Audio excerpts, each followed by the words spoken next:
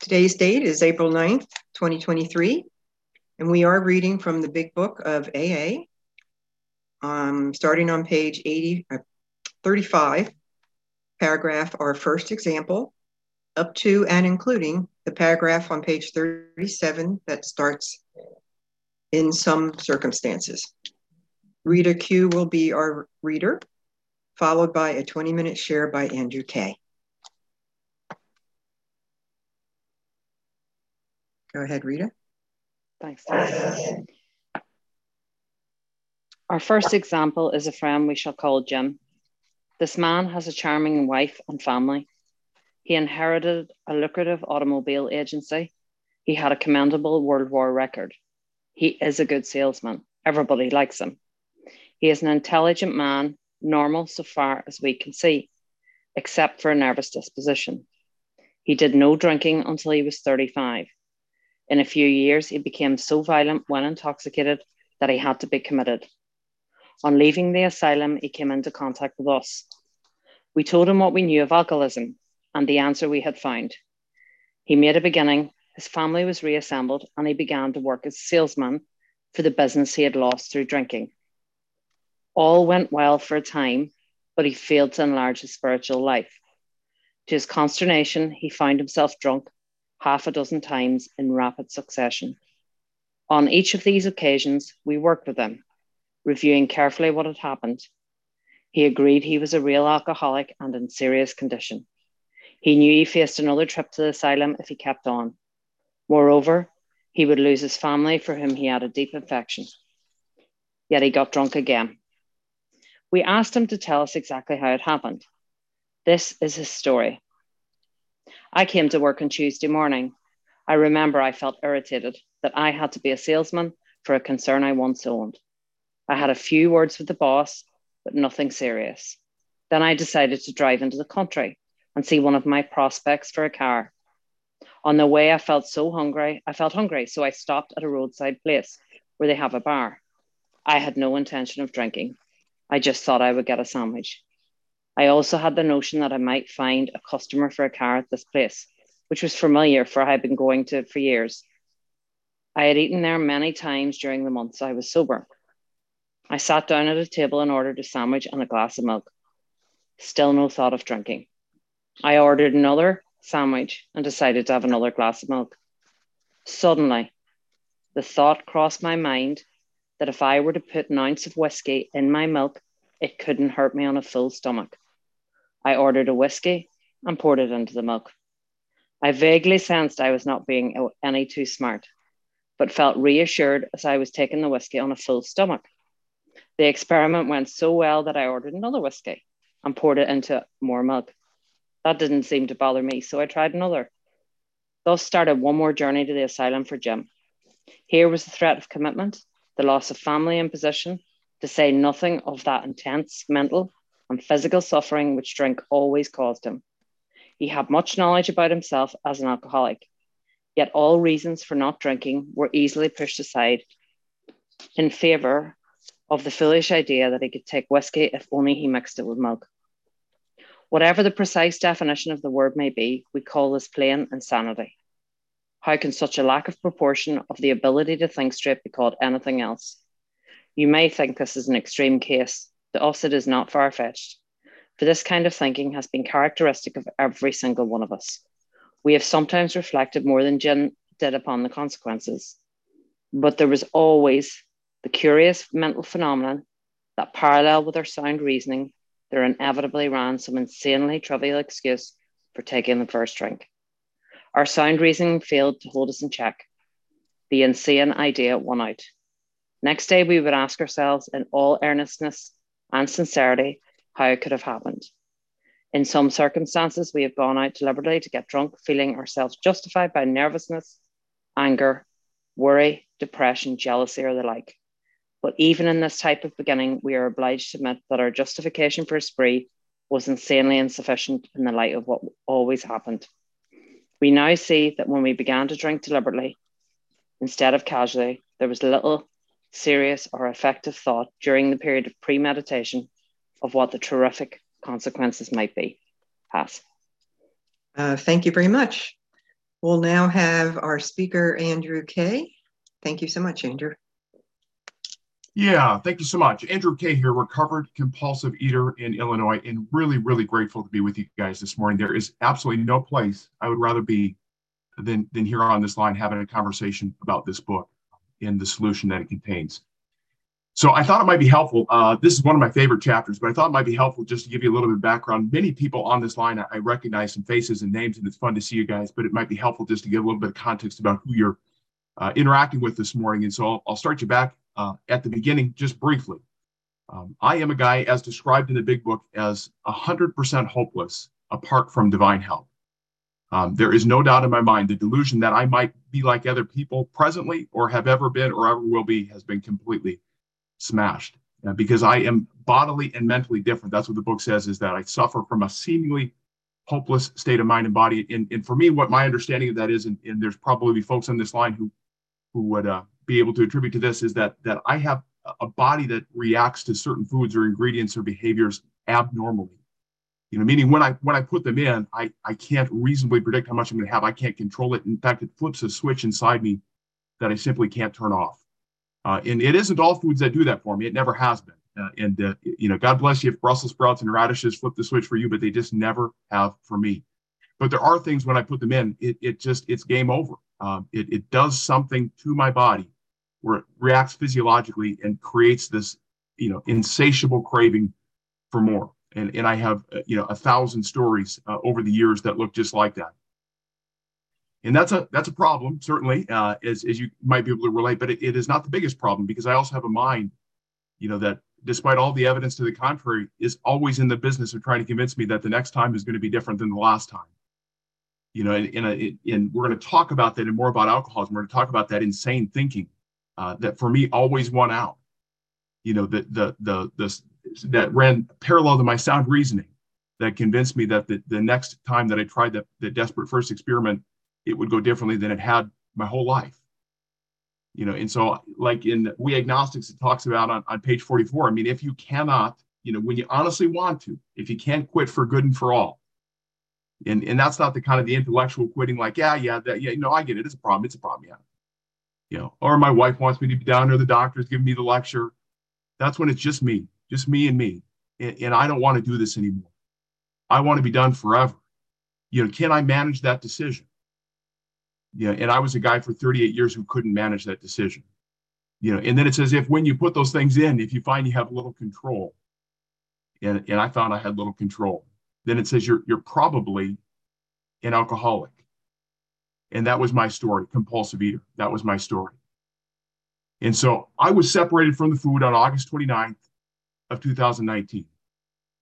My story up until that point looks like a guy who was caught in this progressive and fatal cycle. In More About Alcoholism, it says that, it says most of us have been unwilling to admit that we were real alcoholics, or in my case, real compulsive eaters. Nobody likes to think they're bodily and mentally different. And I suffered out of the rooms from a tremendous ego, an ego that kept me in the bondage of self. That's what the book says is the root of my troubles. I thought it was cookies and excess weight. It turns out it's selfishness and self-centeredness. And it says, given that our eating careers are often characterized by countless vain attempts to prove that we could eat like normal people, and that I had this great obsession that someday, somehow, I would both control and enjoy my drinking or my eating. And so that's what my life looked like for 38 years, you guys. It was an effort to try to manage things in a certain way so that I would be okay, and so that I could eat in a way that I wanted to eat, but have all the fun I wanted to have. And it went predictably for somebody like me, which is that I rocketed up and down the scale for decades. I'm the kind of person who gained and lost, over 1,600 pounds before finding our fellowship. And so that's what it sounds like to have an eating career characterized by countless vain attempts, is that I was always searching for the next thing right around the next corner. If you gave me another chance, I know that it's not going very well right now, but I'm so close. And it says that we suffer from a delusion. And that was my experience. I suffered from delusion. And so I was unable to differentiate the true from the false. And all of that came to a head for me on August 29th, as I said. and I'll tell a little bit of that story as we talk about more about alcoholism. But God stepped in and did something miraculous for somebody like me, which is to give me a little moment of grace and a little moment of clarity where I saw the truth of the situation. The truth is I wasn't right on the cusp of having control, and I wasn't a guy who was going to make it better in the morning. I knew to my innermost self that I was a guy who was never, ever going to be better, because I always ended up back in the same place. And that for me was the jumping off point. It led to this fellowship, and it led to this book that has transformed my life in a very radical way. And so with that said, today we're talking about Jim's story, and More About Alcoholism is absolutely one of my favorite chapters. And I kind of say that about all the chapters, but I really like this one because it so aptly describes, what life was like for me running around for 38 years. It says, let me see here. It says, what sort of thinking dominates an alcoholic, repeats time after time the desperate experiment of the first drink? That's really the question. How do you explain, okay, a guy like me, I'll give you a break. If you just get, if you get overweight once, I could see that happening. We live in a pretty sedentary society. We've just gone through a pandemic. Maybe you were locked down for a while. Your eating gets a little bit away from you. You're not exercising like you were. You get a little overweight. That could happen to the best of us once. Maybe twice if something really wild happened in life. But I'm a guy who lost over 100 pounds 7 times before coming to program. Okay, that's not somebody who just eats a little bit too much. That's somebody who is unable, to manage the decision. And why is that? What sort of thinking would lead me back to the food over and over and over again, even though I had a lifetime of consequences that should have been convincing me that I couldn't do that anymore. And that's like my buddy Jim. What type of thinking dominated Jim? And so the story of Jim, I kind of fancied myself when I got here just like Jim, because it was saying he was like intelligent and everybody liked him and he's a pretty great guy. And I thought, yeah, that sounds about like me. I was delusional in that area too. Inventory has revealed a lot of things I didn't see. But Jim made a good beginning.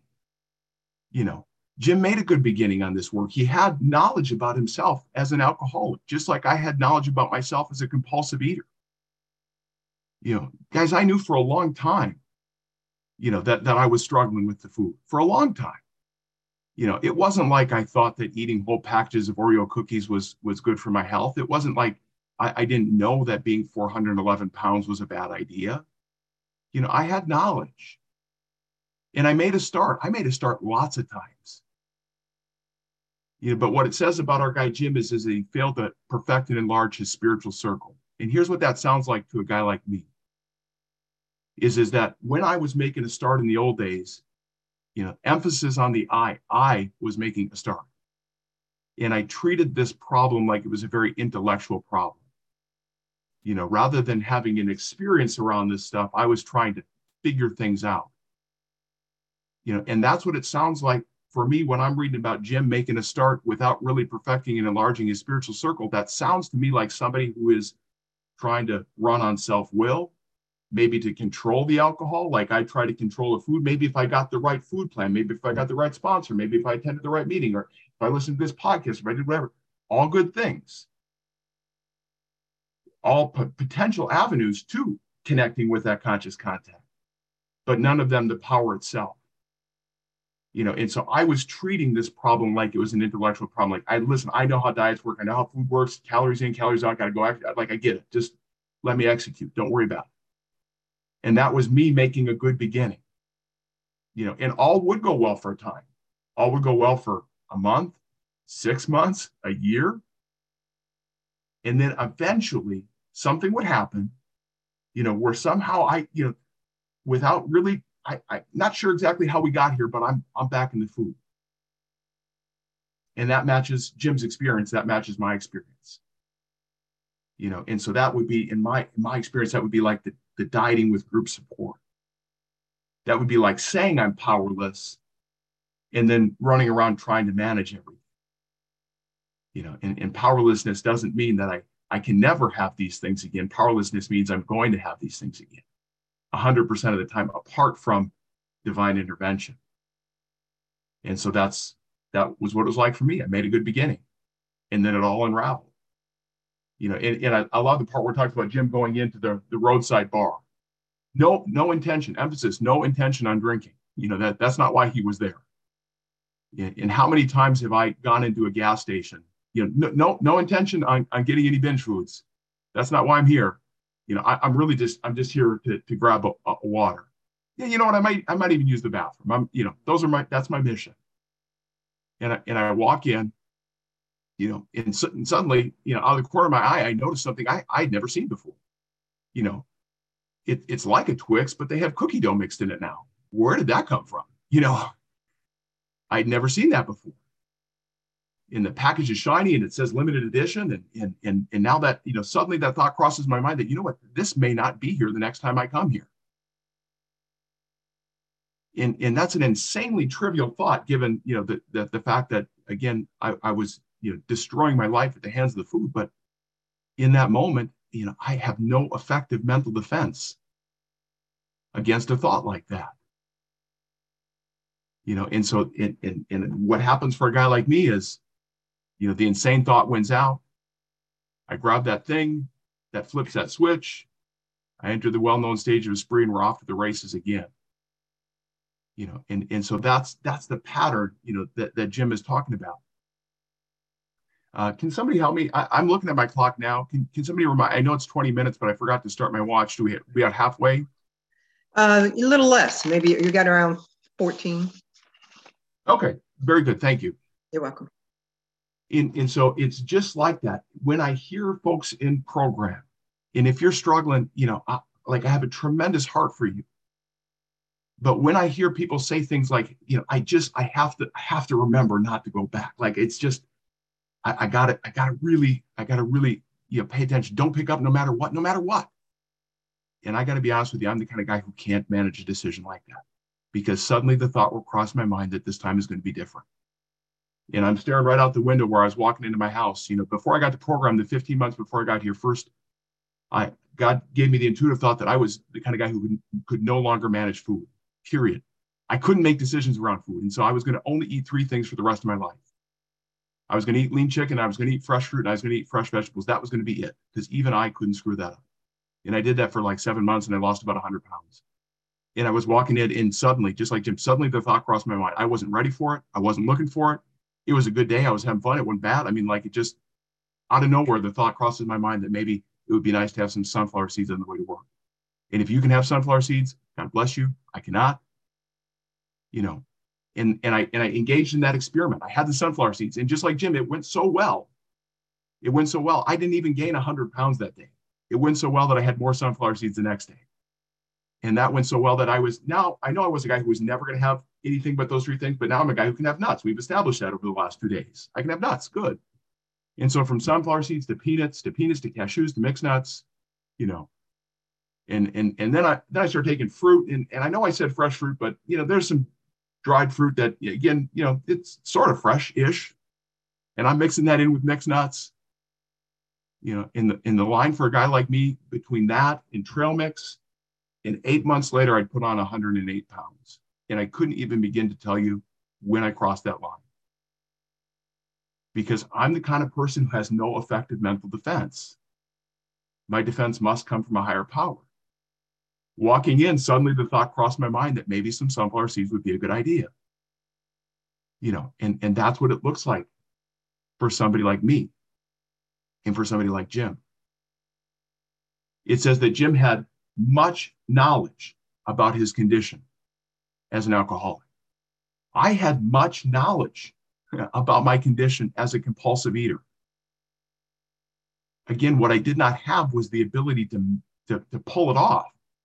I knew for a long time what I was trying to do.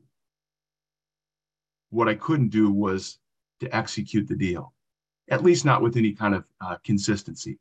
I always ended up back in the same place. And so if you're in the rooms today, this is my experience, and again, only mine. You match it against your own and match it against what the book says.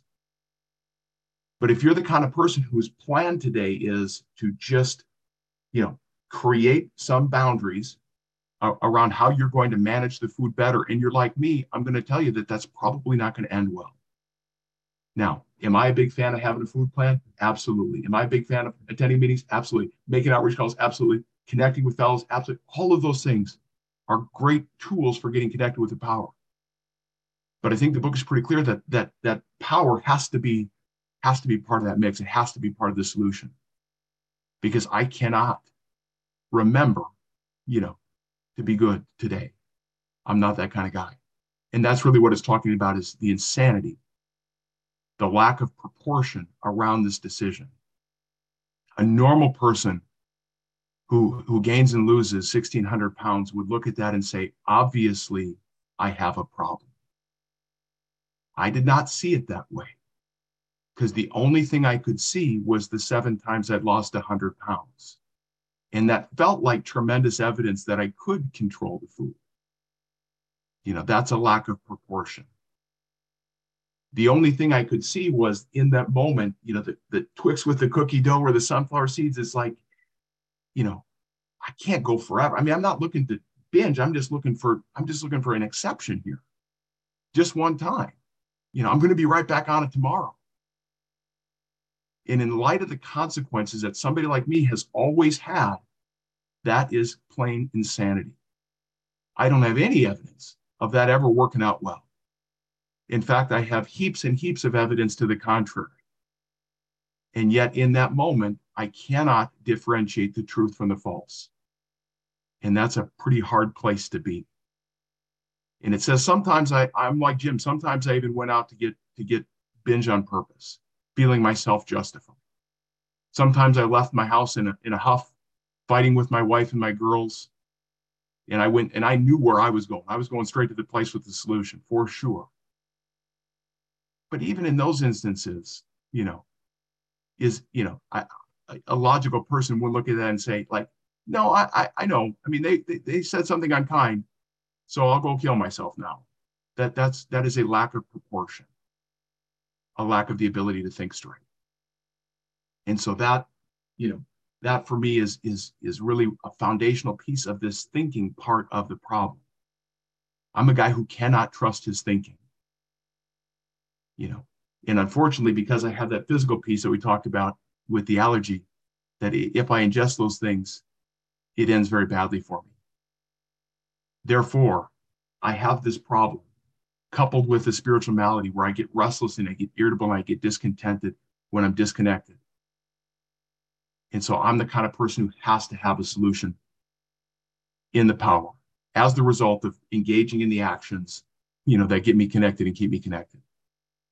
And so that's what I'll leave you with today. I know there's people, I see them on this line who are doing really, really well. And I am grateful for you. I'm excited for you. This program is a miracle. But if you're a person who's really struggling today, and I'm sure that there are people on this line who are having a tremendously hard time right now, then I would encourage you to jump all the way into the deep end of the pool. Not into the actions themselves only, but into the heart behind the actions. And get on board with getting connected to a power that can solve your problem. Because if you're like me, there's absolutely no other way out. So I'm not sure if that's 20 minutes. You'll have to forgive me because I wasn't watching the clock. I hope we're close. And thank you guys so much for the privilege of being here with you today. Thank you so much, Andrew. Really appreciate it.